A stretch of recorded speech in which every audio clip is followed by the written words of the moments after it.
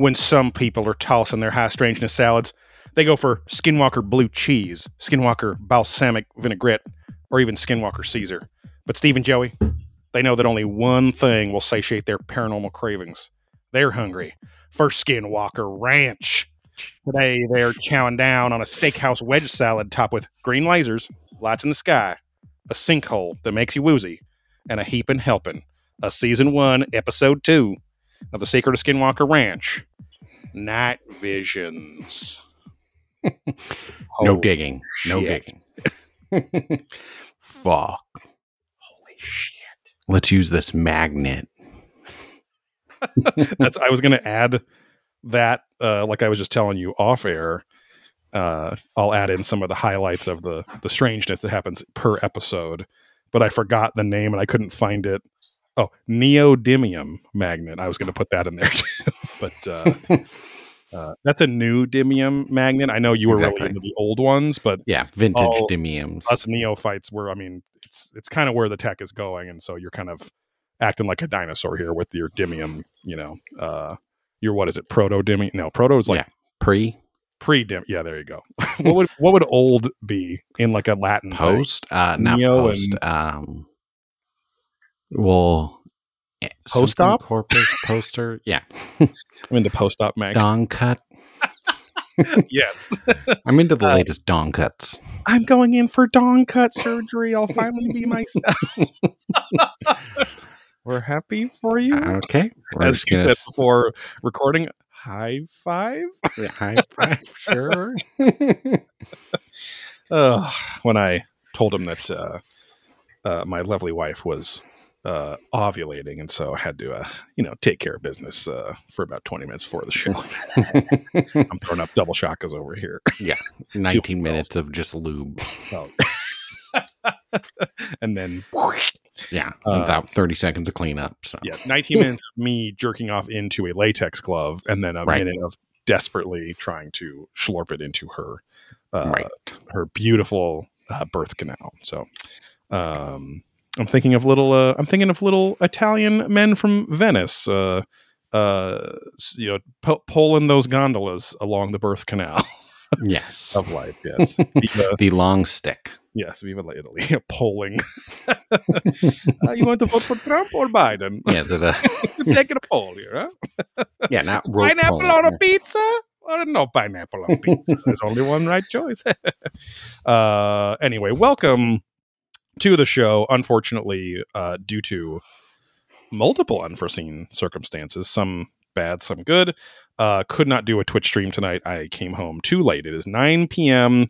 And Steve doesn't need to drive 35 miles each way to my house this late. So twitch.tv/ProbingHaliens should be back next week. So check that out. Watch our stories on Instagram.com/ProbingHaliens. We always let you know when we are going to go live.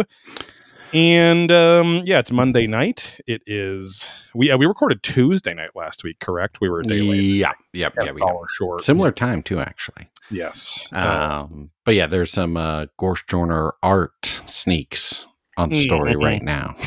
Yes, I know. We're still a logoless show, or an official logoless show, but he's watching episodes of The Secret of Skinwalker Ranch to be inspired. But yeah, he had a great one that I'll definitely have to post that. No, I did. Soon. Oh, you did? Oh, shit. Did you post it tonight? Yeah, I used it in our story. Oh, God. I didn't even see it. Sorry. I was too busy, doing the nasty, as they say. Oh, yeah, there it is. That is a really good picture. Again, I know that anyone that's natural at anything goes like, it's just I just think of it and I put it on paper. I think of it and I do this or whatever. But it's like, it just blows my mind that he or anyone can just, let's just draw what's in my fucking head. Whip up. Yeah. I think you're a better, between the two of us, I think you're the better artist. You have a very Mike Judge-esque style, like Beavis and Butthead style. Can get a caricature-ish down. Yes, and I always think of the Baja picture. Have you seen my pen? The stink lines out of his mouth. Yeah. Breath was very bad. Make sure and support the show if you like us over at patreon.com/probing ancient aliens, because of course Hungry Foreskin Walker Ranch, presented by Probing Ancient Aliens, the flagship show, but that show is on hiatus for now because Ancient Aliens was on hiatus for quite a while. We've caught up to all 200 and some episodes of that show, and we're letting season 18 and 19 build up a little bit before we record those. So for the next refractory period. Yes, exactly. For the next 17 episodes, including tonight's, we'll be doing Hungry Foreskin Walker Ranch. That being said, do you remember when this show tends to air? Is it like a summer show, a fall show, a spring show? Yeah, I was thinking too, because I'm like, I know I definitely watched the first season. When was the second season? Was that this summer? I feel like it was this past summer or something like that. So maybe fall, because they film in summer, like they film during. Now, right. I don't know if season 2 is a year later. They could have just filmed it all in one big chunk or whatever. Right. But I would assume not. I would assume they'd have to stop filming. And it's for sure coming back for 3. There is a season 3 scheduled. Yes. Okay. But yeah, I would assume it's off from probing off from Ancient Aliens, right. Because again, it's the same production company, and they probably just want something fresh on History Channel, whether it's this or that kind of deal. Skipping ahead a little bit, official normal intro instead of the cold open featuring Robert Clotworthy. So like the classic Ancient Aliens narrator is doing the fucking opening to The Secret of Skinwalker Ranch. But patreon.com/probing ancient aliens. You can listen to exclusive podcasts twice a month for only $5 a month or more over there. Probing deeper, we probe a few knuckles deeper into all sorts of subjects related to aliens, UFOs, the paranormal, and Ernest P. Worrell, Esquire. And then that's kind of just our kind of like catch-rag show, our catch-all show. Yeah. But it tends to be 99% of the time, it tends to be in the world of high strangeness and the paranormal and UFOs and shit like that. And then Adventurous Ghosts is our Ghost Adventures podcast that is much like Probing Ancient Aliens, but for the Travel Channel's highly successful and highly hunky Ghost Adventure, starring Zach Bagans over there.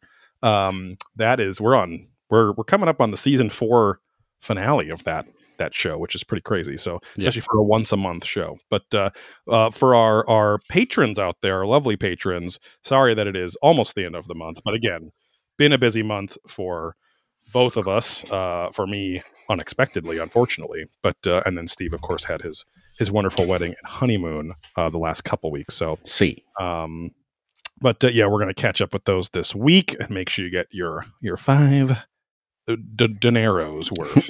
Beloruses. Yes. And then head over to blackholesupplycompany.com for Probing Ancient Aliens merchandise, disc golf discs, and disc golf apparel.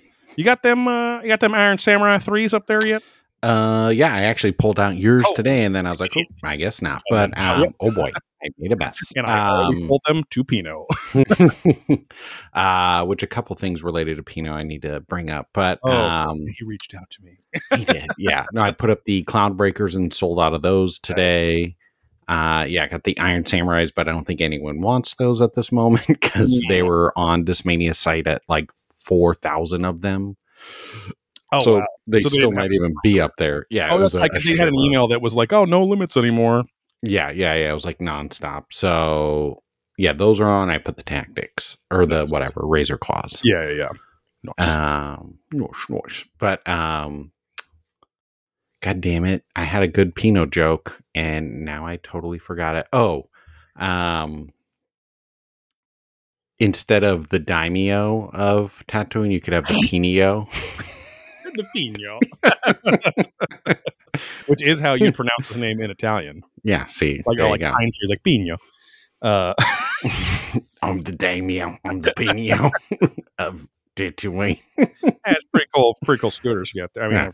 I mean, what do I care? I drive a Vespa around, a space Vespa. Yeah. It'd be pretty sick. Thank you. I'm going to drive the Rancor. I'm going to drive the Rancor. I got a V10 Rancor. Pretty warm. Pretty sweet.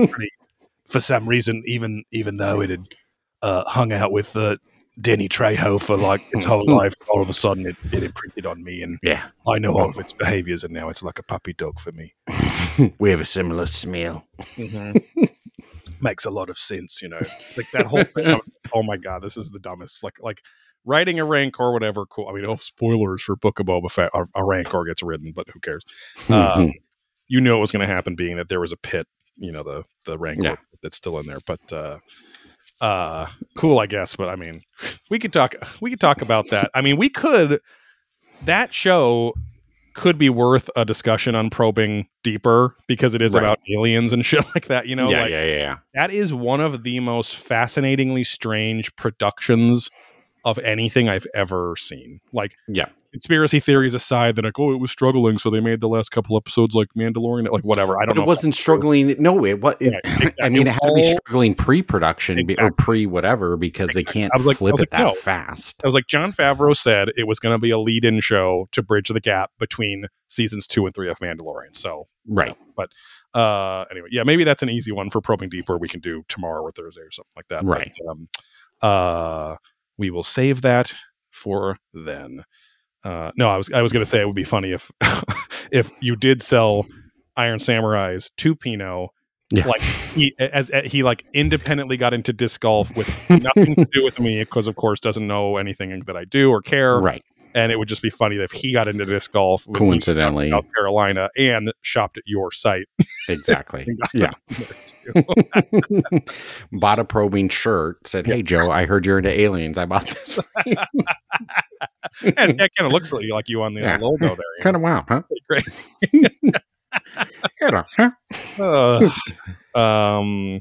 As he would always say in his anti-Islam jokes, it's a religion of peace. But it's a religion of peace. He would end sentences without, but it's a religion of peace. We have a little segment here that is full of one singularity, 1 star, 1 review with 5 stars. Reaching for stars. I got another one too here on Castbox. Shit! So we have a fucking. Are you telling me that we got a binary star that's gravitationally linked, like a pulse? It's identifying binary, baby. I identify as heteronormative binary, but I talk like this. I'm trans male. Yeah. I'm a trans. What the hell is playing? Whoa. Oops. Is that Hot Buns? No, I brought up Castbox and then just started playing some random thing. I don't know. I would know that soundtrack anywhere. I would listen to you across the moon. Reaching for the Star is a segment we ask you little prolapsternauts out there to head to your favorite podcast service of choice, but preferably the 2 biggest ones. I mean, it doesn't matter. We like all of them, but Spotify and Apple Podcasts would be a big help, especially Spotify, because it's brand new to having star ratings. So I still don't know if you can write reviews in those star ratings or if it's just the star ratings, but either way, it'll help us get found by more little prolapsternauts, and hopefully enough to link arms in space and make an entire Dyson sphere around the sun, and all of our prolapses can just absorb and transfer all of the sun's energy into terraforming our planet into a prolapse paradise, where the air will always be moist enough that our prolapses can hang free and never dry out. Yes, there are aloe vera plants everywhere ready to open up and give us their secret sauce so that we can be forever moistened. Yes, a new life form will, or we would just hybridize it, where we would call an aloe vera anemone, where it's a sea anemone, but it's full of aloe vera, so you can just dunk into that open maw of beautiful hydrating lotion substance mucus in the anemone's mouth. So. Yes, see him splash it. He's going off again. Oh shit! The boy's prolapse is always too dry. I'm here, the Pinio, to make sure you dunk properly. Sure, sounds good. Would you like a dunkaroo?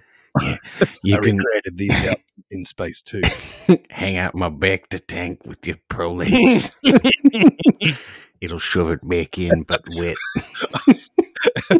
It's hanging out my back to tank. Yeah. You mean your asshole? I know. I'm tasting it. Oh, I've been soaking.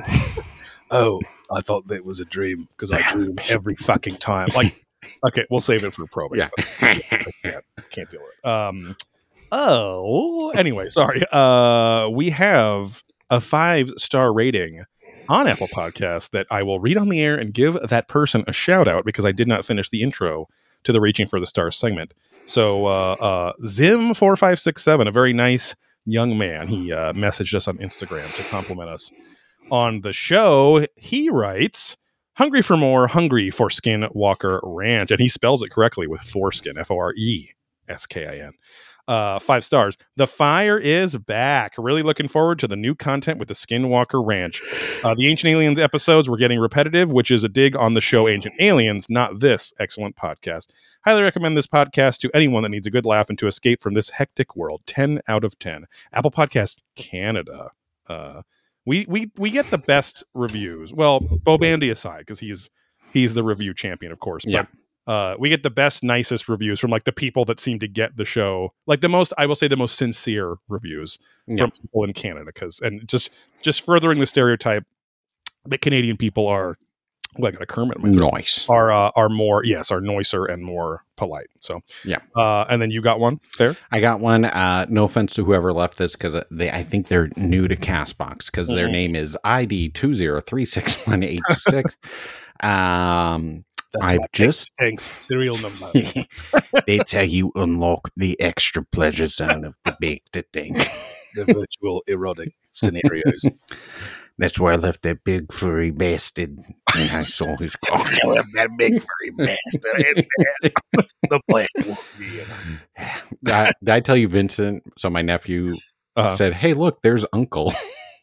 The Wookiee on the Kirsten or whatever his name is. Yeah, that I don't know yet, but people making fun of the toy that's getting released. No! Well, just because it's just kind of shitty looking, because he's like all crazy looking in the show and super badass, and then the toy's just like shiny plastic, like not I don't know, it didn't translate as well. Look at Boba Fett toys. Because it was so Hasbro has the Hasbro Pulse thing, which is like their exclusive site. So I think I got an email, but I don't know if it's going to be exclusive through that site or not. Got it. Or HasLabs or something. Hasbro like Pulse, where fans come first. Exactly. Go ahead. Sorry. So this person says, "I've just discovered this podcast and just finished listening to episode 1. I am absolutely hooked. I'm a big fan of the Ancient Aliens show. And these guys are spot on with some of the characters in the show. I was laughing so hard on the commute to work. People on the bus were looking at me like I was having an epileptic COVID attack. But attack with a H, that's fine. That's a 1-2 punch. I misspelled. Glad you're on the bus enjoying the show in public. That's wonderful, especially episode 1, which I mean, the first episode of any podcast is usually kind of rough around the edges, so that's and we have zero recollection of that show. I feel like we exactly talked about the characters, but not as much. So for him to be psyched on it is good. Yep, I'm assuming, because he didn't say Skinwalker, because that one says episode 1 right now. Right. Yeah. I'm looking at the Wookiee. And the ferocious Wookiee bounty hunter, his name is Black Chrysanthemum, like literally. Okay. Yeah. And then the series is called the new Star Wars The Black Series. Oh, the Black Series has been around for a while. Okay, that's been around for like I don't know, context, almost 10 years. I feel like, but not quite. No, probably 5 or 6. Yeah. That is insane to me. So they never had done 6-inch Star Wars figures before.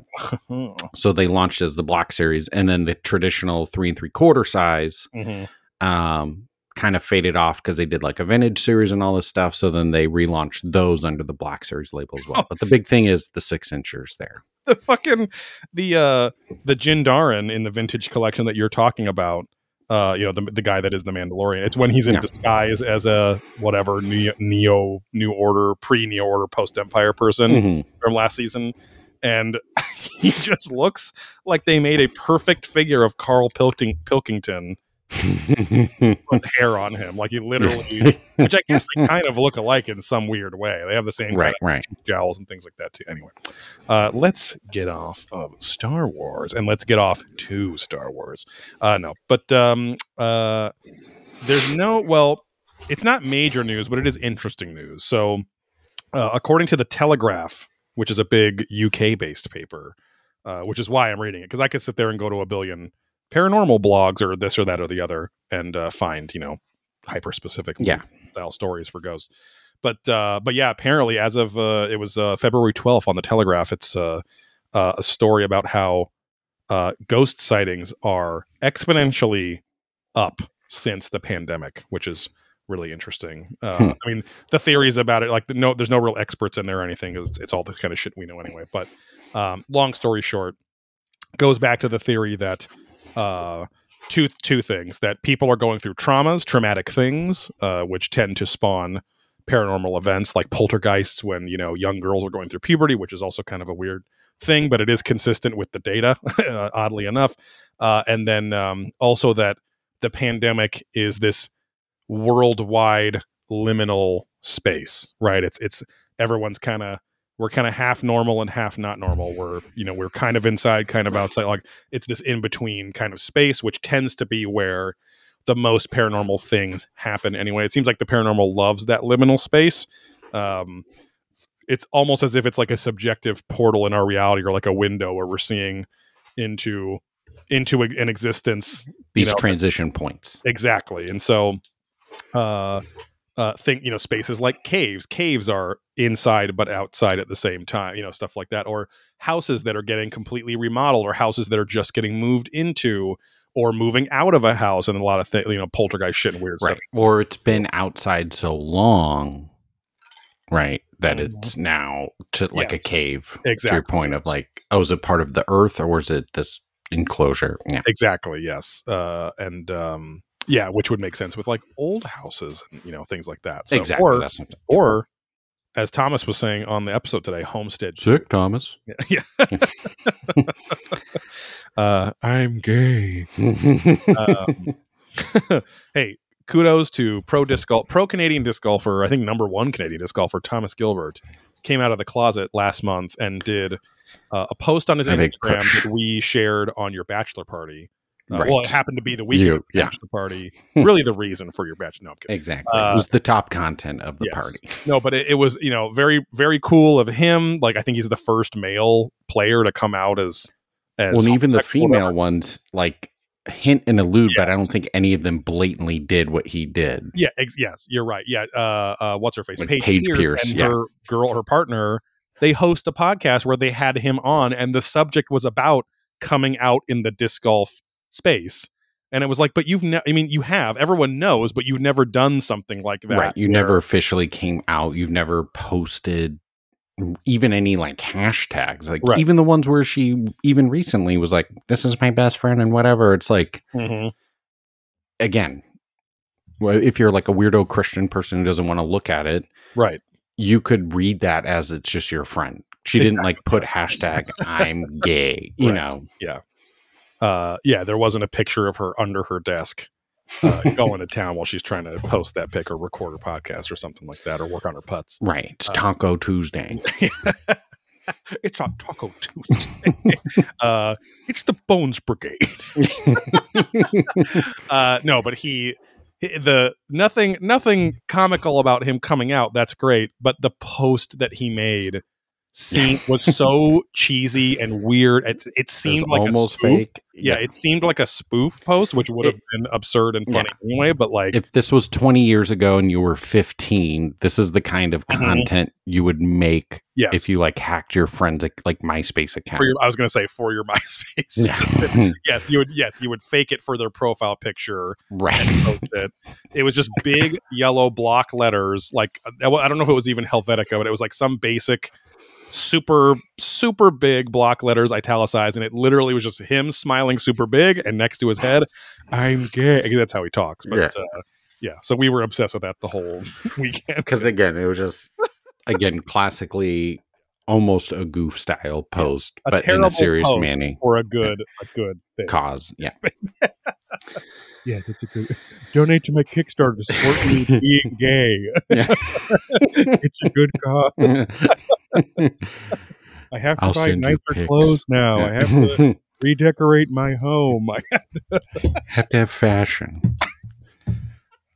Oh, nice stereotypes, Guys, Gilbert. I have to buy nicer clothes and have fashion. Yeah. Having I need to fashion costs obtain a it. lot, eh? Oh boy. Sick, Thomas.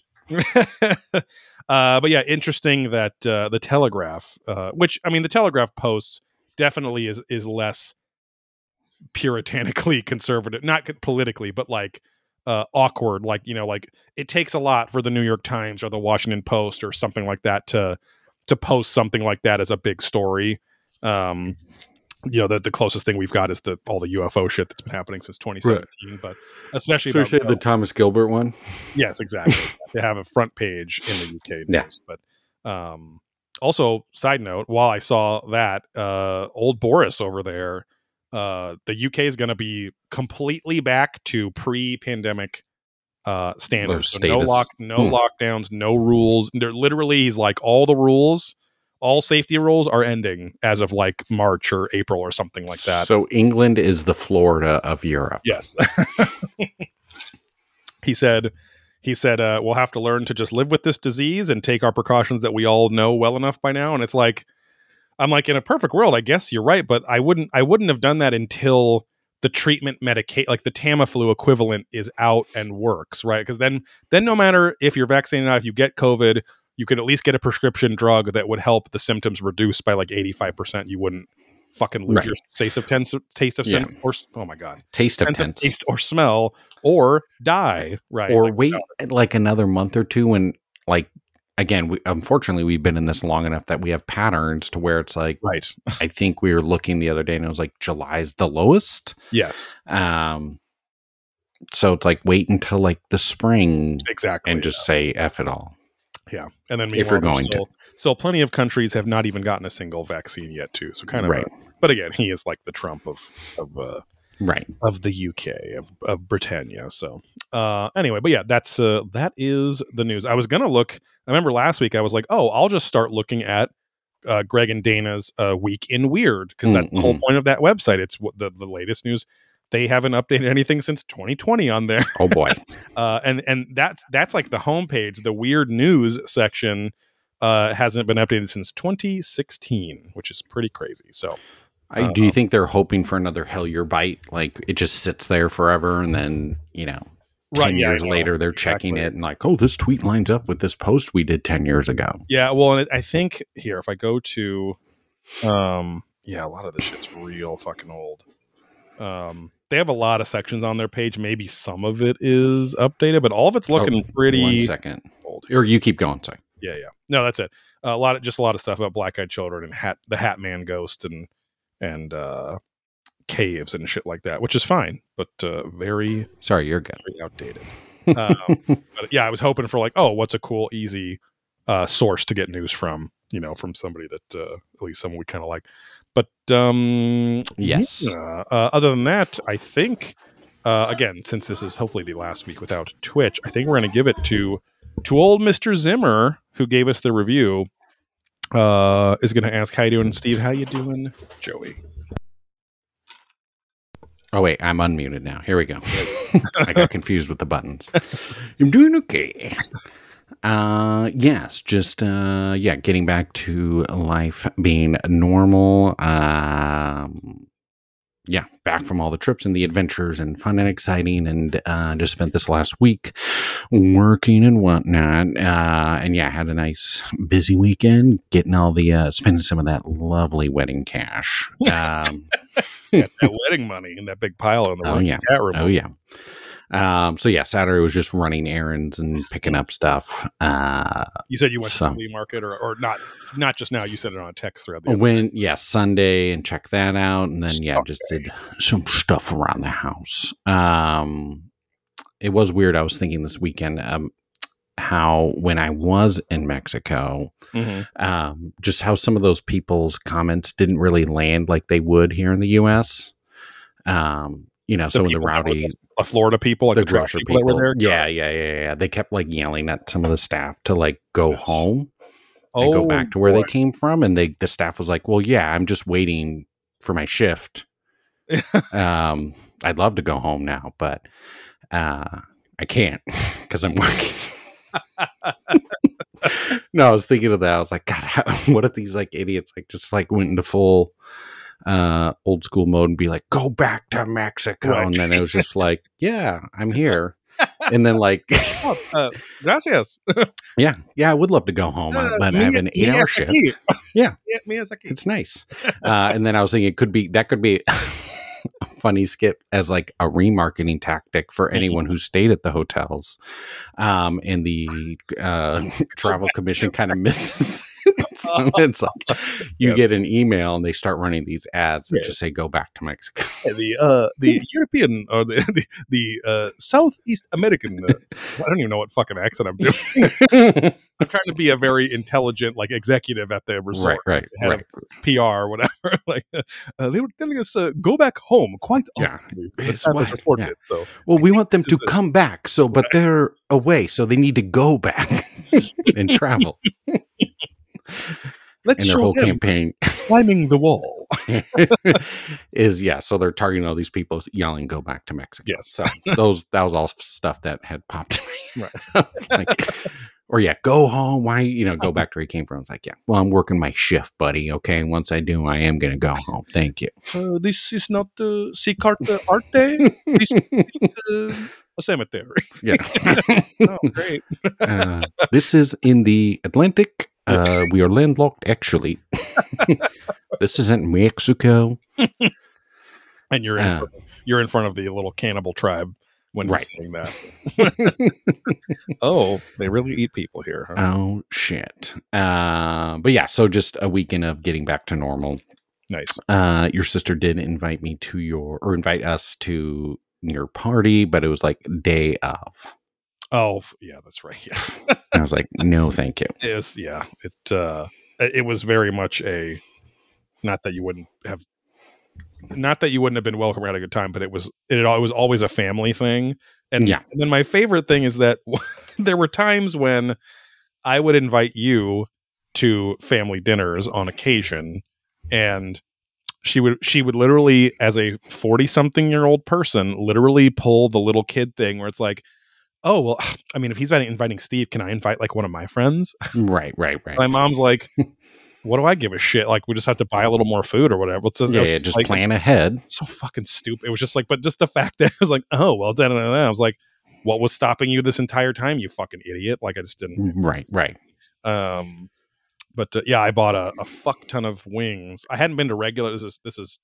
Are you finish up because then I'll. I mean, that was kind of my transition. Sorry, yeah, because I hadn't been to regular Costco in probably 9 or 10 months because I've been going to the business center so much for dog food supplies and things. But and because the business center also has like your basic paper towels and toilet, like some of like a very small amount of the basic Costco shit. It doesn't have like the right hand side of Costco stuff, or at least I would traditionally. So like all the like, I don't know, just random home goods and things and stuff like that, and shit like that.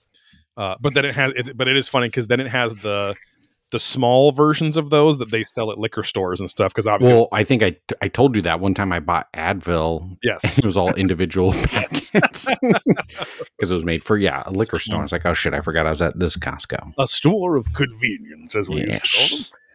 But yeah, I bought a bunch of. I had not noticed how far they had come in these buckets. No, how far they had come in their organic and like good quality meat section, which probably has been forever. Because I also didn't buy meat a lot at Costco anyway. Which now that I know that, we're probably going to like change that and start freezing a shit ton of chicken. And things. I almost always buy because that's where I get They actually have more prime beef than any store you'll ever go to. Mm-hmm. I remember, if you go to most grocery stores, it's choice or select. Yes. Like maybe it's prime, where Costco has like full on section. Like a special thing when there's a couple prime things. Like unless you go to Whole Foods, where it's like it's like a third, and a third, which is fine, but you're paying for it obviously. But and then Costco obviously has this huge fucking fish and shellfish and stuff too. I bought about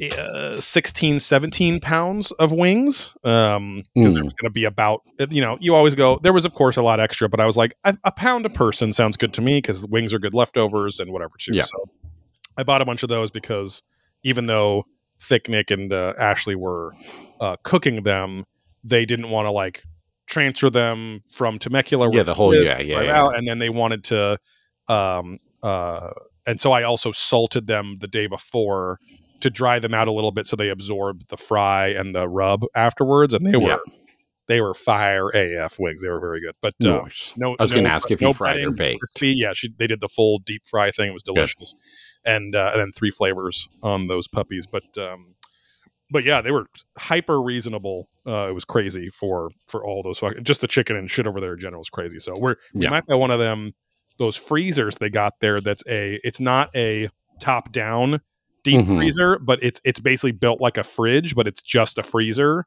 and it has drawers. So it's like you don't have to fucking dig through all your shit all the time. So anyway, yeah, my mom had one of those where it was just in the garage. Yeah, looked like a fridge, but just all. And then we can buy in bulk, and then at least we're not flash freezing. Fresh is always the best, but at least we're not flash freezing it with like a fucking brine and all that crap they do. So, anyway, yeah. Work was work, and been playing Horizon Forbidden West on my PS5, which has been wonderful. It's been 5 years in the making, and definitely giving me like it's insane. I'm having the shock value of when like games moved from like when Mario 64 came out, like going from 2D to 3D, where you're like, whoa, it's crazy how. So even though it's still a 3D fucking open world game, but the fucking facial animations and all this, it's nuts. Like everything's just become like, now people have been saying this for years and it's not true. They're like, oh yeah, I mean video games are photorealistic now. I'm like, no, they're not, but they're getting there, right? But this is like this feels like really truly the first next generation game, and it's a post apocalyptic future where the world got fucked and all of these AI driven robots that are animals or dinosaurs were sent to terraform the world, but then some of them went rogue, and then the main characters understand it, and then they're all these like future tribal people, like Native American tribes, but now it's everyone that the generations of people that survived the apocalypse, which really was no one. These are all people that were seeded on Earth, but like their DNA was, and then they were cloned and then raised by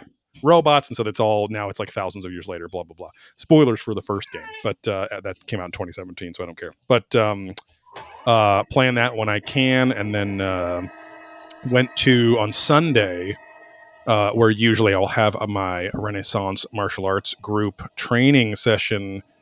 There is a tournament from an organization, the HEMA Alliance, that we don't interact with very much, but they're having some big tournament at I don't know if you've ever been there, but you've driven by it, but the Golden Sails Hotel in Long Beach on PCH. It's right next to the little harbor there, across from Marina Pacifica, where the AMC is and the In-N-Out. It's this really old hotel that's been there forever, and it is actually where my in-laws had their wedding reception back in the late 70s, early 80s. And so it was in that very same ballroom. But we go there. Last year it got canceled for COVID, but we will go there semi-undercover. We don't wear our shit or anything, our uniform or anything. You don't run colors. No, because it would just usually cause drama. But also we just don't want to be bothered. So, but we go there. Your cut. Yeah, because you're a bagger gang. Exactly, yeah. But we go there because the guy Mike, who is one of the head guys at Albion, which makes the finest, most historically accurately made, handling, all that fun stuff, metallurgy, weapons in probably the world. They sponsor that event, and he has a booth there, and so to have him fly out to Orange County once a year at this event, it's worth it because also the best part is, he doesn't let anyone else really but us as ARMA members take any of the I can take any of the fucking swords and shit that he has there and take it out to the like open area, as long as no one's using the space, and I'll just go fucking play with it, see how it handles, and go nuts with it, because he knows we're not going to fuck with it. We're not going to, because a lot of those people, they're fighting with these weird steel noodles, and they're not doing any unarmed fighting, and they all have their padding and all this bullshit on. And when they pick up those swords, they're looking at me and my other member. Only 2 of us could come out of the 5 of us now, but they were looking at us like, what are they like? How could they do that? I'm not saying being good or anything, but it's just like the fact that I was treating this $2,400 sharp sword like it was like it's supposed to be treated, like swung around and done the shit with it. Because when they would go over there, we would be over there, and they go, "Is it okay if I touch this?" Like there's every year that we've been there, it's a whole bunch of different groups from around the country that like anyone can go and join it, but it's crazy. I mean, it's not crazy, but it's kind of sad. Like I remember in 2018 or 19, the first time I went, I was like, oh, okay, like most of the people here look like they are generally athletic and are into this and whatever. And then every year, the past 3 or 4 times, there's been more and more cosplay levels added in. So like this year, there was a whole organization that all had matching yellow capes and gorgets, which are the steel things that guys in armor would wear around their throat, around their neck. And it's all about posing for pictures and being their matching colors and like, right. And the people, there are many more. Let's just say there's a lot more Neds from the new Spider-Man trilogy. His friend, the guy in the chair. Right. There's a lot more of that going on than there was before. And the weapons keep getting lighter and flimsier. From what little sparring and tournament shit, we were only there for like 45 minutes, but from what little we saw, it just it's nice because at least us and Arma know why we are separate from that world, those types. So yeah. But it was fun. It's always fun to see Mike from Albion, and that's albion-swords.com, I think, if you ever wanted to spend a lot of money but on a historically accurate weapon. But what was not fun was the half hour that it took to buy a spectator pass for $15 to go in, because the website did not work for weeks leading up to it. We were going to buy passes and just whatever, and that's fine, but because then I had to sit there and with one finger on their iPad do all the purchasing and type everything in. I had to sign a waiver and fill out a COVID thing, which was fine, but it was literally like 17 questions. I had to upload or take a picture of my fucking vaccine. I'm like, God, it would have been even this weekend, because all the stuff started going away. I guess Long Beach being that it's a people international face to face thing. Yeah, so people traveled there and blah blah blah blah. I get it, but again, it's like a doctor's office visit where it's like, hey, we're going to send you all these new patient forms to fill out ahead of time, so you don't have to sit there for 40 minutes in the waiting room, even though you do. Right. But you know what I mean. But because you couldn't check out with the ticket that they were advertising as their hero banner on the homepage. This is all e-commerce shit that pisses off Steve and I. And they were shocked. They're like, oh, nobody else had any problems. And me and my fellow member were like, both of us, for different reasons, for the last few days on multiple devices, could not add a fucking ticket to the cart and check out. It's like, right. And it was annoying because it's now that like website templates are getting so slick and cool with like Squarespace and shit like that. All these websites look super nice, but they don't function worth a shit. So, right.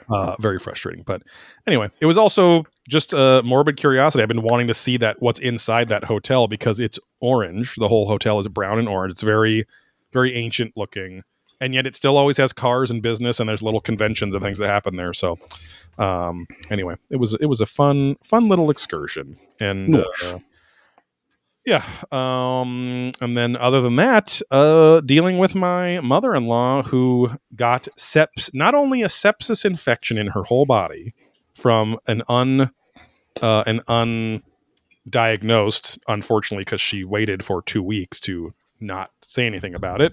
But she had kidney stones that were ripping up her ureter, and she gets chronic kidney stones every couple of years. But apparently my wife told me tonight that she got sepsemia, which is what sepsis turns into when it becomes endemic into your body. So all of her blood was infected because it was 2 weeks of these kidney stones ripping up her insides, which she thought was a pinched nerve. So luckily she's out of the hospital as of yesterday, but she has to go home with an IV port and an IV bag for daily hours-long drips of antibiotics to assure that the sepsemia goes away, because then in 3 weeks she gets to go back for another surgery to actually blast the kidney stone. So usually they would do a 1-2 punch of like putting a stent in her kidney to let the the piss flow and let the kidney do its job.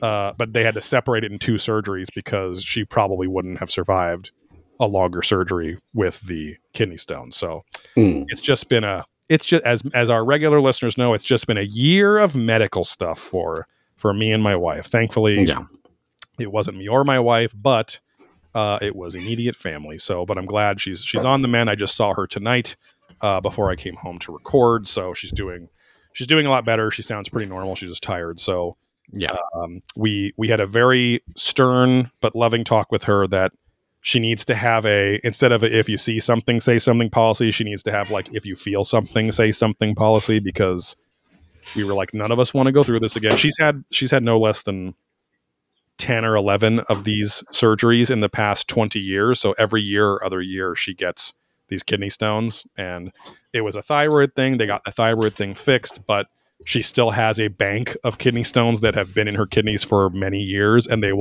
just going to, hopefully there's not any more being produced, but they're just going to drop like a sweet album, like a Pharrell album. They're going to drop whenever they see fit. And so we need her to start telling us that she's in pain ahead of time. Yeah. So it can just be a doctor's appointment instead of an ER visit. So, it's been tiring, but I am thankful at the end of it that she's doing better. So, other than that, I'm getting pretty hungry for Skinwalker. There it is. Dressing on my tossed salad. Looking for that Italian pizza style deli or diner. Oh, God. Yeah, the pizza parlor style ranch. Which, as Thick Nick tried to tell me, he is correct but incorrect, because there's more to it than that. He said, Joey, you want to know how you get that pizza parlor style ranch? And I was like, what, Nick? What, Thick Nick? And he said, hold on, I'm getting thicker. No, he said cheeks, buttermilk. And I was like, oh. And he's like, or if you don't have buttermilk, you can put lemon in regular milk.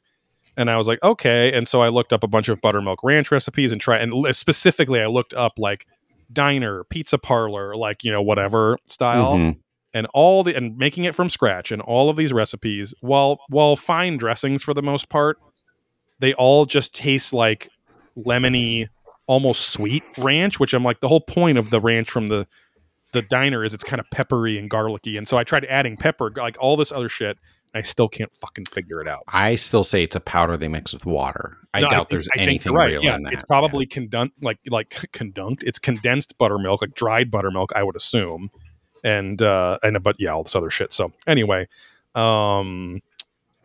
it's maybe someday I'll fucking figure it out. I don't know, but it just doesn't seem that difficult. But I've literally tried probably 8 or 9 recipes, and none of them come close to that taste. So maybe it's a good thing, because then I would probably make it and eat it all the time. But anyway, let's get into this fancy and kind of scary clot-worthy intro to the show. I even wrote, I was like, did I miss this last time, or I think the cold open with the dead calf replaced this last time?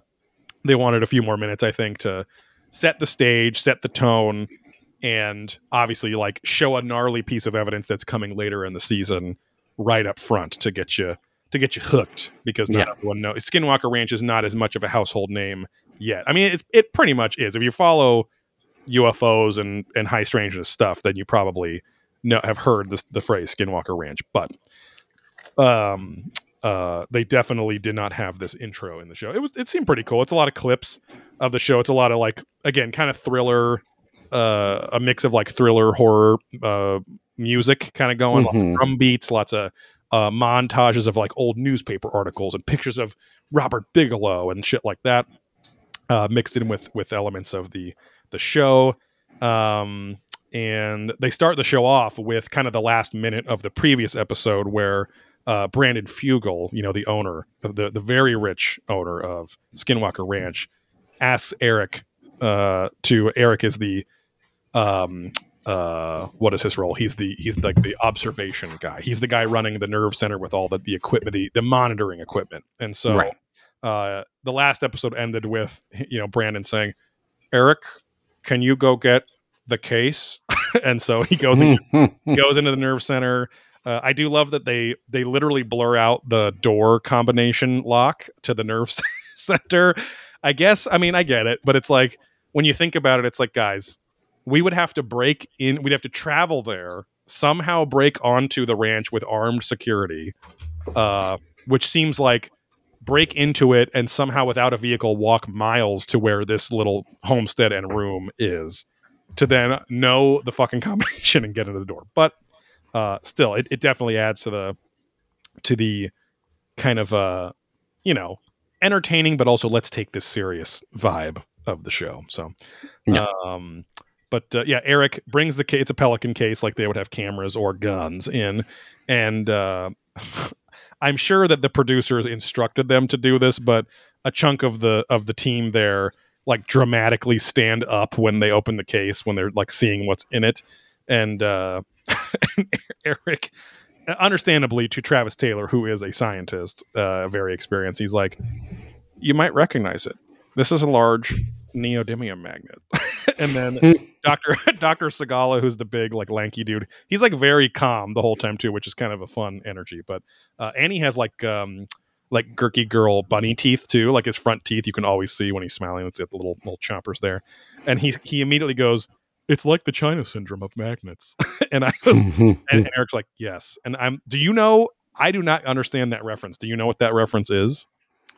Wait, say that one more time. It's like the China syndrome of magnets. Is the China syndrome like a gigantism thing or something? Or? I don't know if I've.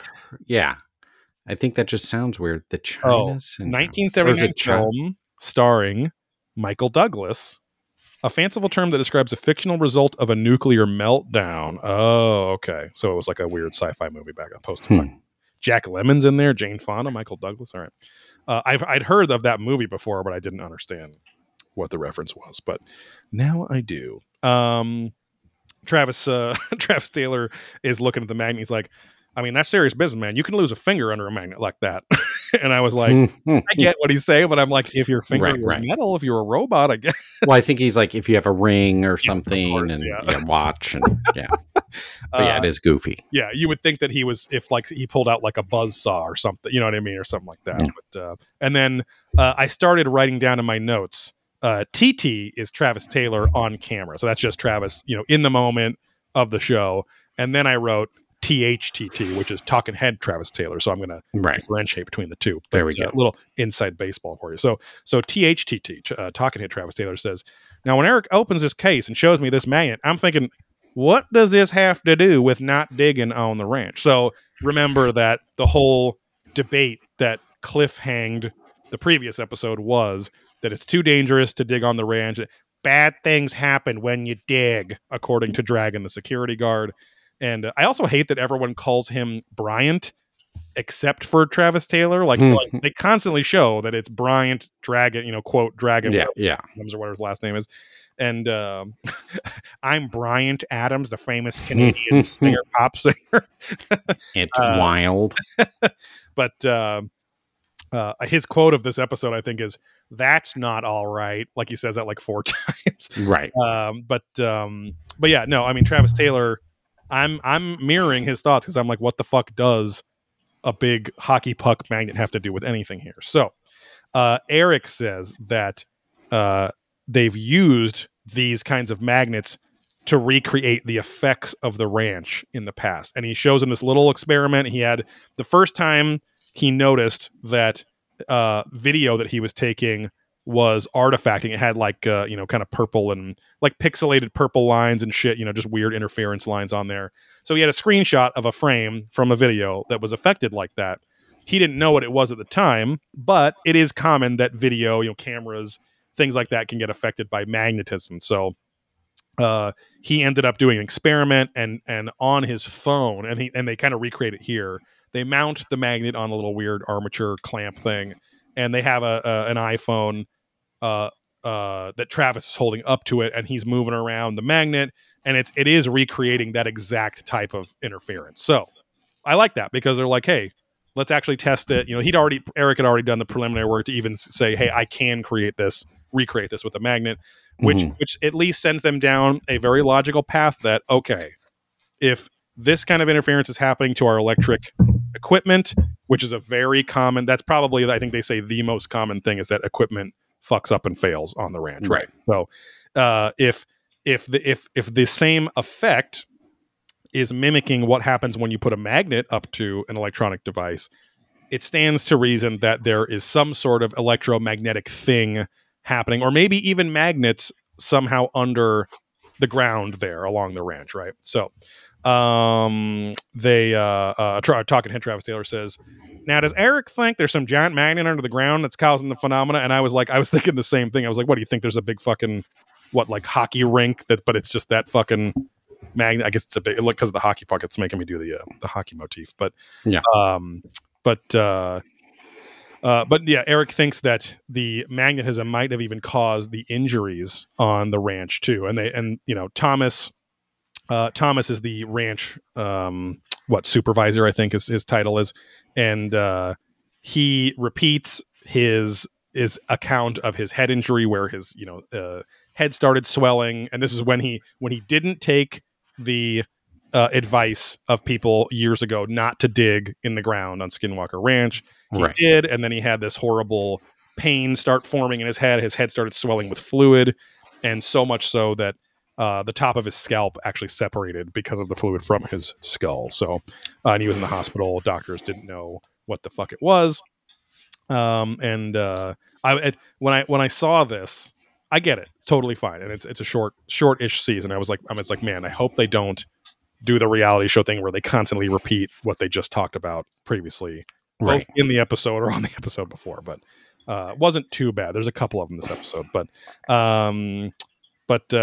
Travis, I mean, rightly so. He's like, okay, I see you guys got magnets, but this is still not a reason to dig, which makes sense. He's like, okay, even if it was magnets, why can't we fucking dig and see if it's a magnet or not, right? And so Eric does ponder. He's like, what if there is a technology underneath the ranch, right? Like, what if it's a huge mothership? What if it's a society under there? What if it's ancient advanced tech from a previous race of advanced humans? Who knows? But he's like, so until we've done all the non-invasive work, I don't think we're ready to start digging. Again, I'm working on his fucking impression. It's hard to remember because I watched it earlier today. But he just has a very kind of meek, kind of gravel. He doesn't move his lips a lot or anything. Lorne Michaels. Yeah. And so when he's like, I don't think we're ready to start digging, it's got the camera is on Travis's face, and he gives him this fucking super exasperated look. Yeah, like, are you retarded? Like, and Dragon, like a moron, you hear him off camera, like, that's more my mindset. Yeah. It's like, yeah, we know Bryant. Yeah. As our old boss said, he looks like a fucking Muppet. Yeah, because he kind of does this like overly dramatic, just side character. That's what I'm talking about. He has a very distinct jawline and a very wide mouth, and and like a very sunken eyes. Yes, a very flat bottom lip and a very a perma frowned upper lip. So it's like a very like almost like Sunday morning, like a cartoon comic style mouth, where it always looks like, something like that. But you know what it looks like is which were Muppets, the Sesame Street ones that were always like, yep. That's all they said. Oh yeah. Meep. Yeah, they're supposed to be aliens or something. But Travis, very fresh. He's like, there is no data that's been put on the table that digging is correlated to anything that causes these events. And Dragon makes himself sound even dumber. I don't know why they left this line delivery in, because with reality shows, they're trying to keep the situations real, but they will go back and say, hey, can you say this more coherently? Can you say what you just said yesterday when, she pissed you off? And then can you say that to the camera? Like, and without it being extemporaneous and sometimes not the best for, the progress of the show. But they leave this in, and Dragon says, but a lot of things bad happen more often when you dig. Okay, I was like, that's a sentence, I guess. But now Thomas tries to align everyone, and remind them. He's like, hey, we're all headed for the same goal here. He's trying to like mediate everything, which is much needed because it's been like 5 minutes of the episode of them still bickering about this. So Thomas is like, Eric, if we set out to do, I don't even know. He has such a normal voice. I can't even fucking think of what it sounds like. Right. I'll work on it. But he says, if we set out and do all these different tests and use those to guide us to a point that we could dig, would you feel comfortable with that? And I literally was like, what? I don't know what that sentence means. That was word for word. But skipping ahead, he was trying to say, Eric was saying, let's do everything non-invasive first that we can and check that off. And then see if it's safe, whatever. Yeah.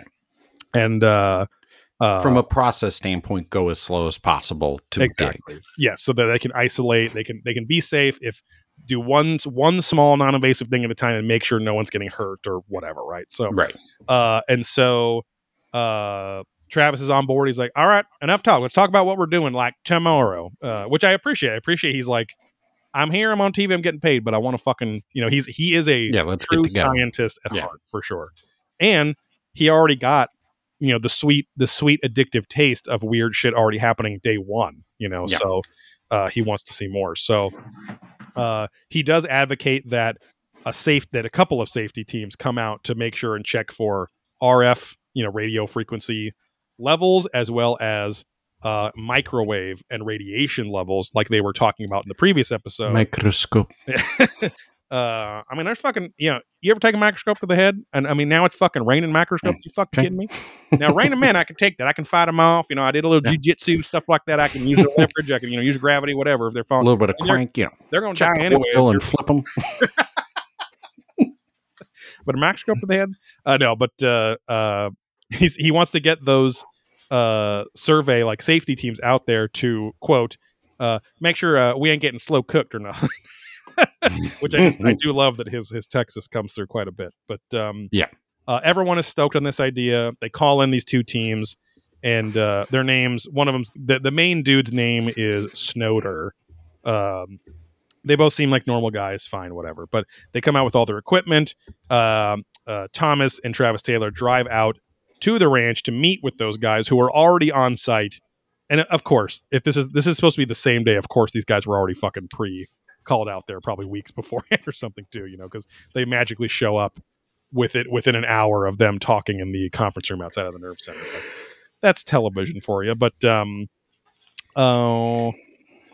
they drive past Homestead 2, and Thomas confides in Travis. He's not like it's a secret, but he's like, this is Homestead 2. It's a decrepit, rundown. It's a shack. It's just the frame of a house that looks like it burnt down or rotted down at this point.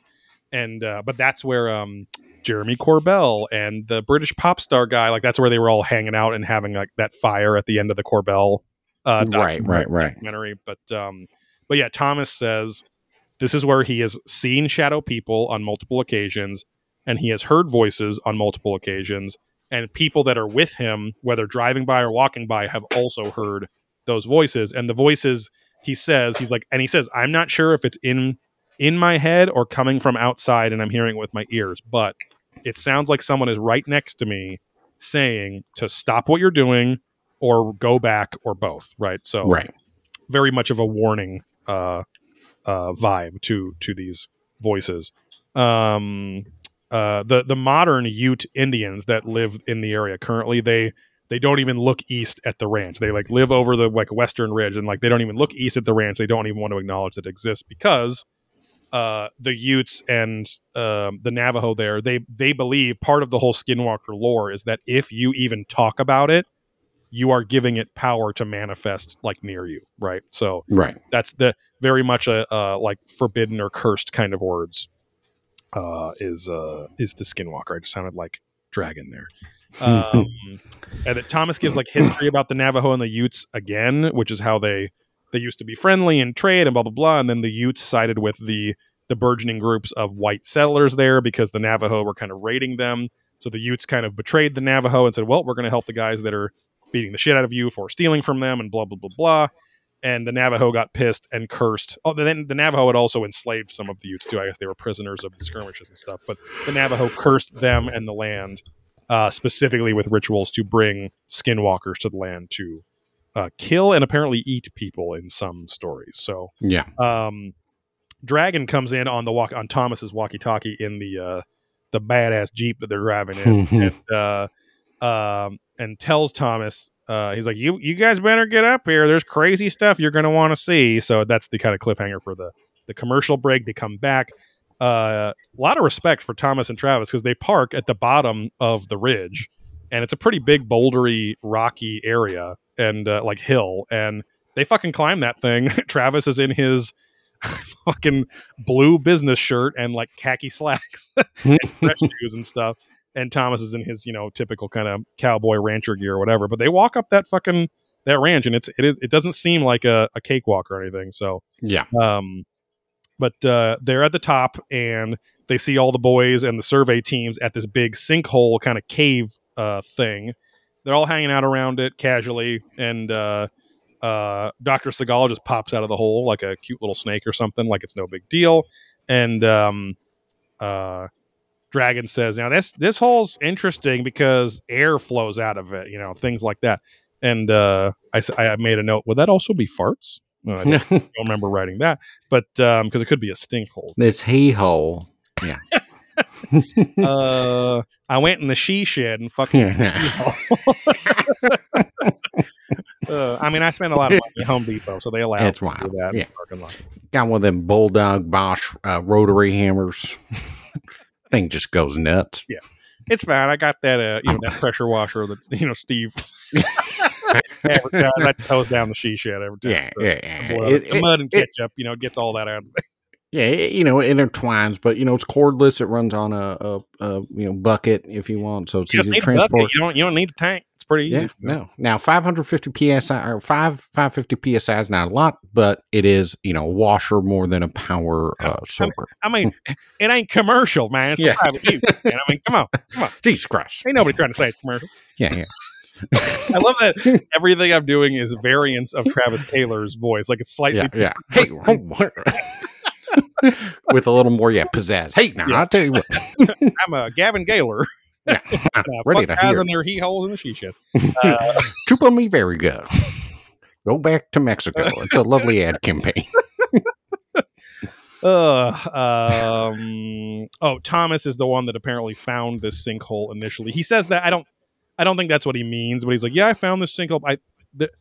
Being that this ranch has been occupied for over 200 years, I'm sure he didn't find it first. I don't think that was claimed. But he does say that he's been down there quite a ways, and he literally feels blasts of cold air out of there like an air conditioner is turning on. So, but himself and others have felt a weird vertigo spells, fatigue, and kind of just common like heat stroke symptoms, but it's shady down there. And again, there's cold air blowing out, so it doesn't really make sense they would be having heat stroke down there too. So, I got a stroke. Yeah, it's pretty hot.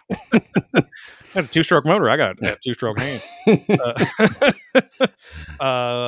And the safety surveyor guys are looking for what they call VOCs, which they do not define on the fucking show. And I have the subtitles on when I watch and take notes, but it's got to be like something chemicals, right? They're looking for VOCs and other toxic chemicals. Yeah, it's like volatile. Yes, you're probably right. I feel like I have, again, I watched it, so maybe they cover it later, but that does seem like probably something that I've heard. Yeah. A voice of consumer. But toxic chemicals like nerve agents, which could again, there's what I love it. They're talking about, let's test for things that could cause symptoms that could also cause or directly cause hallucinations and things like that. Right. Like something that would cause people to, see shadow people and hear voices and stuff. So I appreciate the scientific method at work here. Snowder says he received a very dangerous spike on his equipment and so to paint the picture here, there's kind of a 6 or 7 foot kind of little cave sinkhole thing. And then within that, there's kind of like a 2 or 3 foot and maybe 6 inch wide at its most, like sliver of that they cannot tell how deep it goes. It could go down really, they put their phone flashlight in there and they can't tell. This is where the air is blasting out of. And apparently these enough of these what they call plumes or spikes almost like it was ventilated, right? So it's like it's not all the time. It's like someone's turning off a switch and turning on a switch every now and then, or it's like your AC or heater that's auto detecting the temperature and then turning on to keep things at a consistent temperature, right? Yeah. So, volatile organic compound. Oh, okay, that makes sense. Got it. Just like my diarrhea. Talking Head, Travis Taylor says, now, but this sinkhole is quite far away from anything man-made, so these chemicals being there is really strange. So again, the fact that he's even getting momentary, very big spikes in the dangerous range, even for a split second, is weird, right? So it's not constant, at least, which is a good thing. But and then back to on-screen Travis Taylor, he's like, "Well, let's go down in there and see, man!" Like he's all excited, and I'm like, okay, hold on. He's already told you that there's been spikes of dangerous levels of chemicals or fucking whatever, microwaves or shit like that. You're not going to wear a mask, a ventilator, anything like they literally extra layer of anything. Right. Like you're not even going to cover your mouth with your elbow or something like, no. The guy Snowder that runs one of the survey teams. He's like, here, let's just send the O2 sensor down there first and make sure that you could breathe. Okay. And he's like, yeah, it's a good idea. I don't want to die. And I'm like, yeah, but okay. Like also the top of the sinkhole is 3 feet from his head where he's going to be standing, and it's like a 10-foot opening. So it's not like he's spelunking into a cave. They just like drop down a few feet. Yeah, a little ditch. I'm like, again, fine to test everything. That's kind of my whole point. But it's like, just why don't you guys have cheap ventilators if you're fucking worried about chemicals and stuff like that? But anyway, but I do like that point that the guy Snowder is saying that we would normally see these kinds of spikes from machinery or factory equipment or things like that. They don't really happen naturally, right? So the fact that they are happening intermittently like that and that they are that high should point to something artificial, which is why Travis Taylor's like, but there aren't any man-made things that they know of close around there, right? Unless there's some massive thing underground that's pumping this stuff out. So, the RF guy gets another. Also, quick side note: Snowder also part of the Boba Fett verse and the Pinot verse too. He's like bald guy, very tan, wears sunglasses, tan, all that stuff. But gets another spike by the sinkhole, and Travis. They keep cutting to him. They're teasing it a little bit. They just keep cutting to him like 3 or 4 times, and he's kind of blinking hard and he's looking sweaty and stuff. And then he finally says, he's like, hey, guys, y'all feeling swimmy-headed? I'm feeling a little swimmy-headed. And he continues to feel it. He has to hold on to the wall because he feels off balance. And but the funny thing is, the O2, the oxygen, is confirmed as completely consistent, so he should not be having these kind of vertigo or typical lack of oxygen symptoms, right? And this is where we get Dragon's first, well, that's not all right. That's the commercial. Comes back to the next segment. Travis is out of the hole now, and he's like, he repeats about it. He's like, I felt this, no, and he's like, I mean, but man, I felt like I was going to bonk. And to me, sounds like him saying like I was going to blow my load, or I was going to barf, or like I was going to brick, or I was going to this or that or whatever. I was going to bonk. Yeah. The crazy thing that happens after this immediately is that he pulls out his phone and his phone battery is dead. And then he asks Thomas and one of the other guys, and their fucking phones are dead, and they were fully charged before too. So even more weird, obviously biological, interaction with Travis feeling. And also that's the crazy thing too, is that there were 3 or 4 people in the same spot that he was in when he was feeling this fatigue and all this stuff. And none of them felt a single lick of it at all. Only he felt it. So, as if, again, this phenomena is directed at him, or the skeptical side could be, or he's just, his body is just more sensitive to whatever that energy signature or chemical or whatever is coming through there, right? So, talking to Travis says, I'm convinced that whatever happened to me down in that cave had nothing to do with oxygen levels or toxicity levels. So this is all still just energy spikes, right? So they're back at the truck with the surveyor dudes because they're gonna now analyze the results of all their equipment, because they were up there, most of the day before Travis and Thomas went up there, and they confirmed that the overall safety of the expedition should be fine as long as they're in open air areas. they're fine, right? But obviously, if the other holes are anything like this one, then obviously proceed with caution, because at any moment you could get these spikes of toxic microwaves, basically radiation too. So, but they're stoked at least that when they're walking around the ranch, they're not going to get cooked alive. So, the surveyor dude gives them Snowder. He gives them all what's called a dosimeter. It's a little device that is basically a personal radiation meter, and if it detects any high radiation, it will ping the surveyor guy's equipment automatically too, which is pretty cool. So talking to Travis says, now these dosimeters will act like a canary in a coal mine. Again, I appreciate that they always have him doing what he's good at, which is taking potentially complicated things and making it very simple to understand, And Travis is stoked because he's 2 for 2 days. Like 2 sets of paranormal weird things have happened in the 2 days that he's been there, which is crazy. So, and they also make the point, which I think they should have done earlier, that Homestead 2 is right by that sinkhole. So that could also explain whether it's a chemical thing or a radiation thing or whatever. That could explain, assuming that these are proven to cause hallucinations and things, that could explain why that is a hot spot. Or on the flip side, it could explain why the phenomena is attracted to that hot spot. You never know. See. We get a little Brandon Fugel segment again here about, I mean, it's weird. He gives the basic history. I guess he gives his history with Skinwalker Ranch. And he's like I bought the ranch from Robert Bigelow in 2016 and blah blah. And so it's all the stuff that they talked about in the first episode, pretty in depth. So I'm not sure why they're doing it again here. Maybe he has some fucking thing in the contract where he's got to be on the show for 38 seconds or more, like some bullshit. I don't know. But and also the new intro of the show explains all the stuff he's explaining right now too. Right.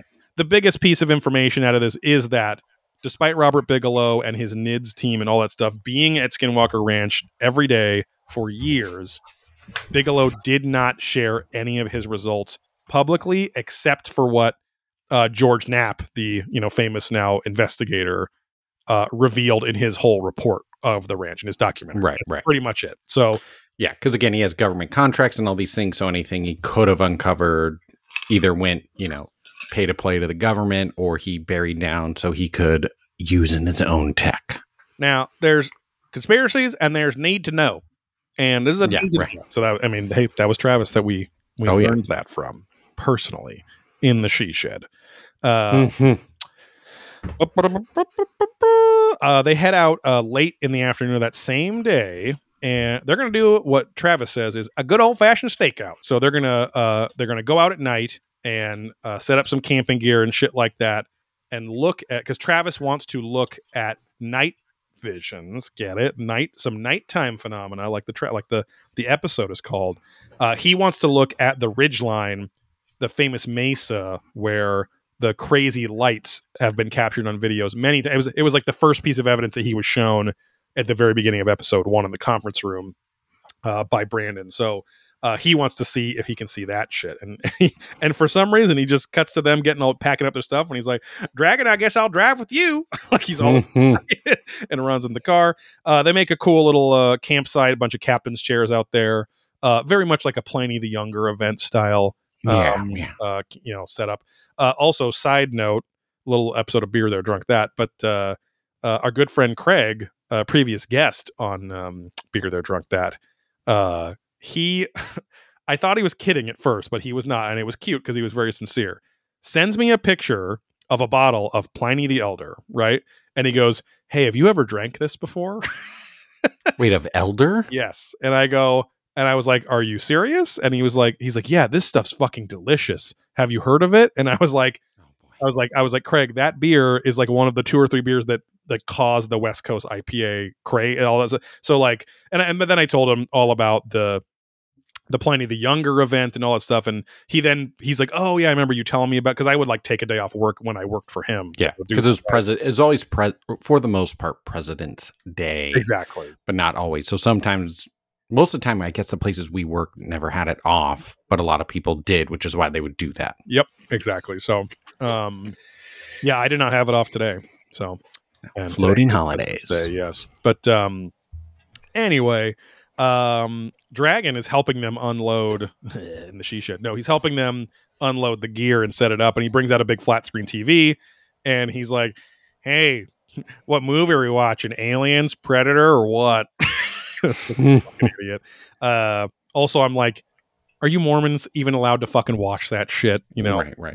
Well, they are surprisingly, allowed to do weird things like that. True. And also, I can't drink soda. I'm curious. I'm only assuming. I do not know if Dragon is part of the Church of Jesus Christ of Latter-day Saints, because he says something later. He's like, I'm scared as shit of this stuff, or I'm freaked out as shit. Like, he swearing stuff. And Brandon specifically later in the episode is like, oh my gosh, like he specifically said, he's Dragon could just be a desert folk. That's true. Yes. But Travis explains, he's like, oh no, this is going to be the monitor for all the night vision cameras, the infrared cameras. And Dragon's like, cool. He's so fucking weird. Like, he's clearly awkward in social situations, which is part of why it's entertaining, I guess. Because then when he's on camera and stuff, just talking, like doing talking head moments, he seems like a douche, but he seems like normal. But obviously he's awkward with what I'm sure is, again, slightly directed or produced conversations, right? So, Thomas, meanwhile, is in a fucking wild camo outfit. He's in like a full body digicamo, like rust gray colored suit, whatever. I'm like, which would be fine if all the rest of them were, but nobody else is. So it's like, what are you fucking wearing? I was like, what, does this guy have a friend that worked at 511 Tactical or some bullshit? Got a discount? But I get it. He is the fucking rancher dude. He's like, I'm sure that's half of his fucking wardrobe. So cuts to nighttime, all their shit set up. They got the night vision infrared cams. Travis gives a little lesson on how, he's like, the human eye can only see so many color, spectrums and frequencies. Infrared sees kind of it widens the edges of that. It's basically just saying the infrared camera can see colors and spectrums of light that we cannot with the naked eye. So they bust out this cool green laser beam and they set it up on one of those, what do they call it, a hunting blind or whatever, the little shack that's up on stilts. And they set it up on there on a paint can, a can of bear paint. That we don't see that at first. I was assuming that it was like set up like with its own tripod. It's like later on he's like checking the batteries and it's just like on a fucking can of paint with like a wad of paper to point it up and mount it properly. But because I'm sure it's not a fucking cheap laser or whatever too, with the juxtaposition. But the laser will help them to focus on a spot that they're observing with the cameras back at the little campsite. And then, so like if somebody sees something, they can shoot the laser on it and then, hey, put all the cameras there and see if they can capture the phenomena, right? So instead of them walkie-talking back and forth and go, hey, put the camera, 2 clicks left here and up here, like whatever, right? So they immediately notice a weird reflection happening with the laser off of the rock surface. And I wrote, like, it's kind of like when your watch catches or your phone catches the sun in your room or in your car, and you can see a little fucking sunshine moving around. Then all of a sudden you're like, oh, that's my phone or my watch or my Prince Albert piercing or something. Exactly. Because your fucking kitties are playing with it. And that's usually how I figure it out. When I'm like, why is a fucking cat? Why is Turkey fucking jumping on the wall? Going nuts out. He's trying to catch the sun. But yeah, it's like a little cliffhanger when they're seeing this weird reflection. I like that they didn't waste time thinking that it was a second light, because clearly it was mirroring the movement of the fucking laser. They're testing it out, so I'm glad they didn't like act like morons. But but it is weird because they're like, how the fuck is it reflecting off of what's supposed to be just dusty ass rocks on this mesa, right? So they get Eric. I forgot I wrote this. They get Eric off his fucking ass at Nerve Center, climb up the fucking ridge at night with them. But no, they call Eric out of Nerve Center to monitor the campsite infrared camera, and tell them like when they're getting close to the, because I guess they also can't see the laser, I guess, either, even though I didn't think the laser was infrared. I think it's just a laser, but they make a big deal when what happens next is like when they get to the laser as if they couldn't see. You know what I mean? Like they're like, that happened right when you got next to the laser or some bullshit. Did whatever. Yeah. But Dragon and Travis Taylor go up the ridge, and I was like, that makes sense, because Eric is the smallest swinging dicks, and they're the biggest swinging dicks. So they got to alpha his little beta ass up there, and plus it is pretty gnarly. Not full on rock climbing, but basically hiking up a rocky ridge in the dead of night. It's pretty dangerous. So kudos to them. But they're walking up, and Travis is like, "Man, it's like walking on Mars or something up there." He points out that there's a lot of crystal in the rocks there, and he's fiddling around with the dirt, but he's like, "Oh, what's this? What's this?" He's trying to pick up little rocks and shine lights on it and things like that. But we never really get an explanation as to why it's reflecting, because immediately the fucking laser loses power inexplicably. So, yes. So they're walking Travis. They're like, "Hey, did you do some of the laser?" He's like, "No, I don't know." And they're like, "Laser's off." And so goes and checks the laser, and typical ghost hunting show shit. He's like, I put the batteries in that laser right before we started here. Everything was, the button was pressed down. I don't know. Mm-hmm. He tried to fix it. He put new batteries in it. Fucking would not turn on again. Which is he walks him in. He's like, "Hey, laser is completely dead, guys." And so Travis is like, "I think that is crazy. That as soon as we got here, the laser ran out." And then Dragon's like, "Unfortunately, it's typical." Yeah. Usual shit here. Back on its bullpucky. But I was like, once again, it's as if the phenomena is purposefully toying with them and doesn't want them to test this experiment. You know what I mean? Like, as soon as they're about to maybe be able to set up something to find something out, it's just like, nope, you can go fuck yourself, So this is crazy too. So there's a string of events here that is gnarly. They're back looking at the, because now the laser thing is a fucking wash. So they walk back to the camp, and they look on the camera, the infrared camera, and the whole fucking top of the ridge is glowing. Like, it looks like there's a light across, some, I don't know, a few hundred feet of the top of the ridge that's either not, I don't want to even say rising up, but it's getting kind of brighter, and it's like, and then it kind of fades and gets brighter again. So you really can see the silhouette of the ridge. Then this is like the biggest thing that they show it on camera. You can fucking hear it very clearly on the camera. And then they never talk about it again the rest of the episode. You hear this crazy fucking snarly growl happen very close. It's captured on all their microphones. It's literally just like a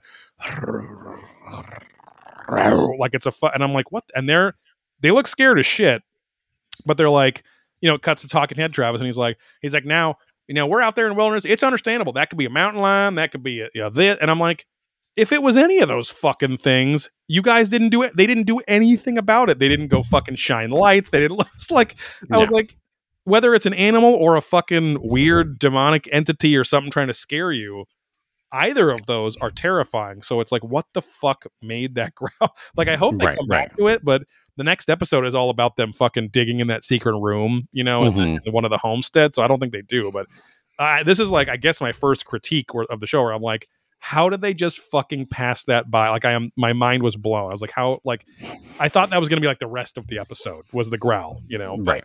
Because they didn't have to even enhance I mean, as far as we know, they didn't have, maybe they're playing the enhanced audio for the audience without telling you. They didn't even do a repeat of it. I went back and listened, but I was like, that's fucking, it's like a extended long growl.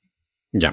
And it's not an EVP, so it just sounds like a fucking normal animal growling at them. So, but then with their naked eyes, they can now see the fucking light above the top of that mesa. So now it's not behind it, like silhouetting it. Now it's like the fucking Evo Shandor ritual at the end of Ghostbusters, like above. It looks like the fucking clouds are gathering in this crazy weird storm vortex. All the lights are just like flickering and going up. It's pulsing, it's flashing, it's nuts. And then on the camera, they can't see this with their naked eye. Fucking beams of light form out of the ground and are shooting up, and then they fade, and it fucking comes from somewhere else. I was just like, this is nuts, So yeah. I know it's stupid, but it's like, this is just so much more satisfying to at least be seeing something in real time. Just not talking about the same old shit. Exactly. So that coulda, woulda, shoulda, how it happened. Yeah, right. Recounting events. They're out there living it. Yeah. And which is why Hellier is so much fun, because it's like, even that show that obviously not a lot happens, but you're at least experiencing it Right. with them. Like when the fucking log and then the star balloon happens in season 2, I'm like, you gotta be fucking kidding me. What? Like, I was like, as they're talking about the blue 5-point star and all this, but it's just like, all this shit is like nuts, So, Yep. Goes to commercial, comes right back. Still looking at the beams coming out. Now, it was funny. It was funny because then all this crazy shit's going on, and then it juxtaposes with them taking like a big piece of cardboard and taping aluminum foil on it, like it's a weird like 3rd grade science project or something like that. I mean, it's smart. They're what they're doing is they're making a reflecting surface so that they can, because now Travis wants to test if those same spikes, those same microwave spikes, are coming from the direction of all the phenomena they're seeing, the lights and all that shit, which is really smart. And so they're reflecting it, and they have the same little meter thing, because I guess the aluminum foil will like just 100% bounce shit off of it like that, because it's metal.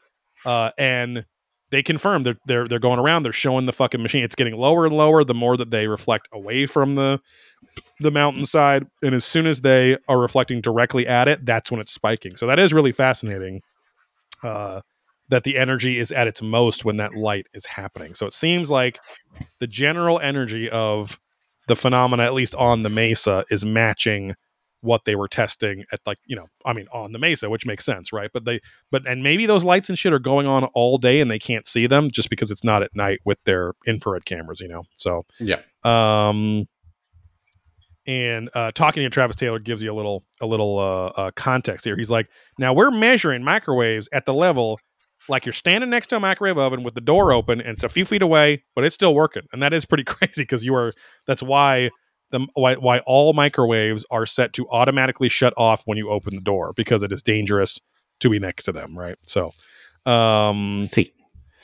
And then so they're now testing. They have not, keep in mind, they have not dug a single thing in this episode. I don't know if they watched Doug, at whether it was the original Nicktoons version or if it was the kind of shitty ABC Family version later. But nobody has dug on the ranch today, and yet Thomas's head starts hurting really fucking bad. Distending. Yes. And so he's like, they're talking about it. They're still out at the campsite. He's like, oh, my head is just fucking pounding, and it's throbbing. Aching for it. After he says he's aching for it, that's when Dragon mugs at the camera and goes, that's not all right. Now that's what I'm talking about.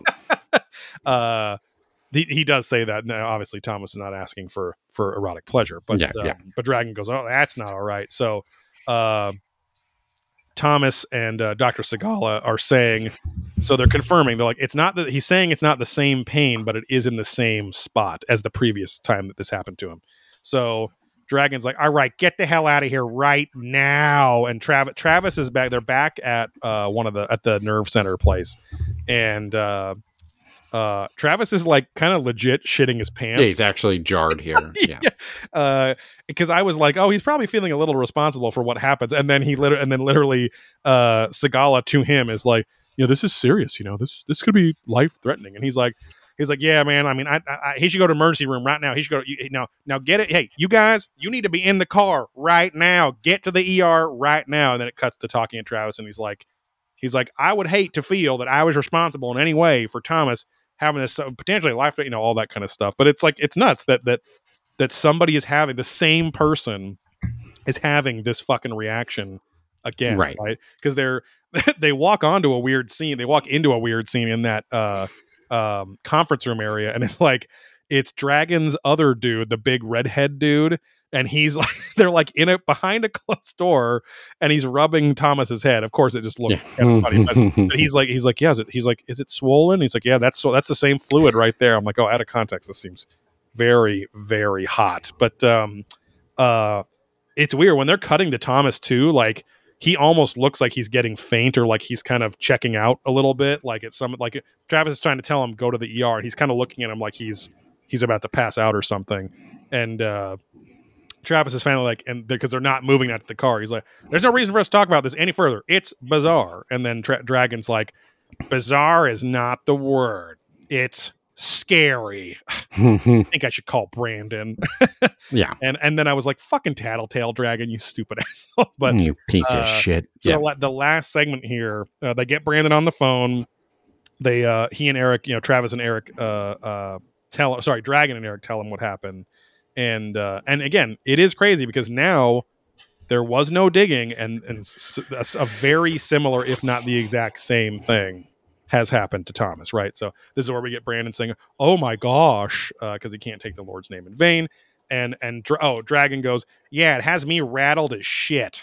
And and Eric's like, I don't know what we did to trigger it." And Dragon's like, "All we did was shine lights at the mesa." He's, "I'm armed to the teeth here, and I might as well be carrying a fly swatter. It's beyond frustrating to me," which just shows that it's like, dude, like you've been working for this ranch for like a fucking year or two now.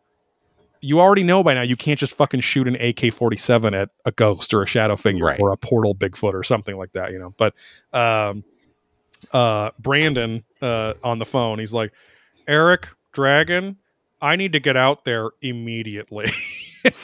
Talking head Brandon now comes on. He's like, "Now, the biggest lesson that I have learned since owning the ranch is if you don't approach the ranch with reverence and humility, bad things happen." And it's funny because it brought up this line in a book I have not finished all the way yet, but I'm reading through Patrick Harpur's Daemonic Reality, which is really good. Wrote in the 90s, but it's a very similar to like Keel and Valet, where it's a he's has a theme for the book, has a theme for the parts of the book, has a theme for the chapter, whether it's like ladies in white or the Virgin Mary sightings or things like that, right? And he's talking about all these similarities and things like that, of the patterns, right, with them, and he's quoting people, and he has all this fucking footnotes and everything. It's great. So and it reads really well, but he does say something that where it's kind of like it's the segment where it's like, but why? Like why is this phenomena doing all of this stuff? And it's kind of exploring all the possibilities of that. And basically, long story short story long, I guess, he says that above all things, demons need only one thing. They need to be heeded, right? Like they don't care if it's fucking bad, good, or whatever. They just want you to fucking do what they're telling you to do, or do what they're showing you, or go on the path they open for you, whatever. Like, because there's tons of examples of what they'll call gifting, right? Like people will fucking ask for something, or like, Aleister Crowley will do a ritual to try to bring something into the world or whatever, and he's given a dead raccoon or whatever the fuck he asked for, like I asked for a skull or whatever.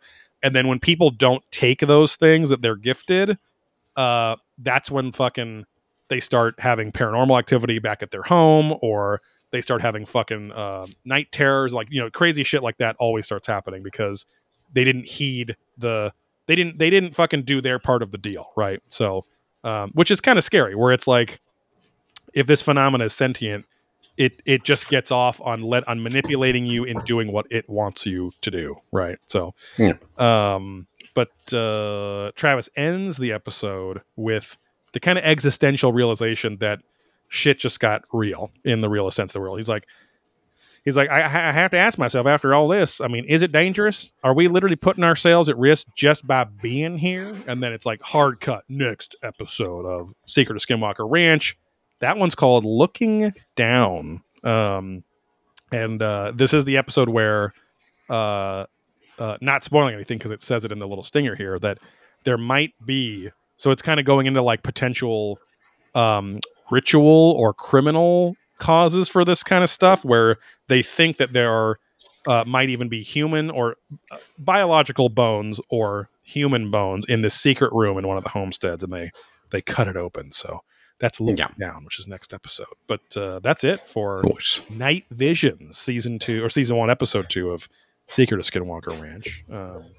It was the second time I've seen it, but it was a fun episode. And the fucking growl and the lights and the fucking head injury thing again, it's just like a fascinating chain of events that's like I don't think that they're faking it. You know what I mean? So yeah. Very odd. yes. But if you liked Hungry for Skinwalker Ranch, presented by Probing Ancient Aliens. Oh, I should do this. Hold on. Is it going to happen? Oh, I turned down the volume. Oh, we're getting horny here now. If you like the show, if you like what we just heard, go over to patreon.com/probing ancient aliens for 2 exclusive podcasts every single month. And again, we'll post those up in the next week because the month is almost over. BlackHoleSupplyCompany.com for all your Probing Ancient Aliens merchandise needs, disc golf disc needs, and apparel needs. Hopefully some Pinot shirts and Hungry for Skinwalker Ranch shirts. Well, if y'all like that art from today, I'm gonna post it anyway as a shirt. Yeah, put it up there, man. I'll buy it. And at least I'll buy it. Just funnel that Patreon money right back into ourselves. Oh, yeah. It's called Overhead. Heard of it? Head over to Instagram.com/probing ancient aliens for all your Instagram probing needs. And then over at Twitter @probing aliens, because I couldn't fit ancient in the Twitter handle there. Thanks for subscribing to the show. Thanks for liking the show. Thanks for telling your friends about the show. And again, let us know how you're liking this little side project of Hungry for Skinwalker Ranch. And other than that, I'm gonna go hose down the she shed and whipping up my hee hole. Yep. Oh boy, we made a mess. Bye. Bye.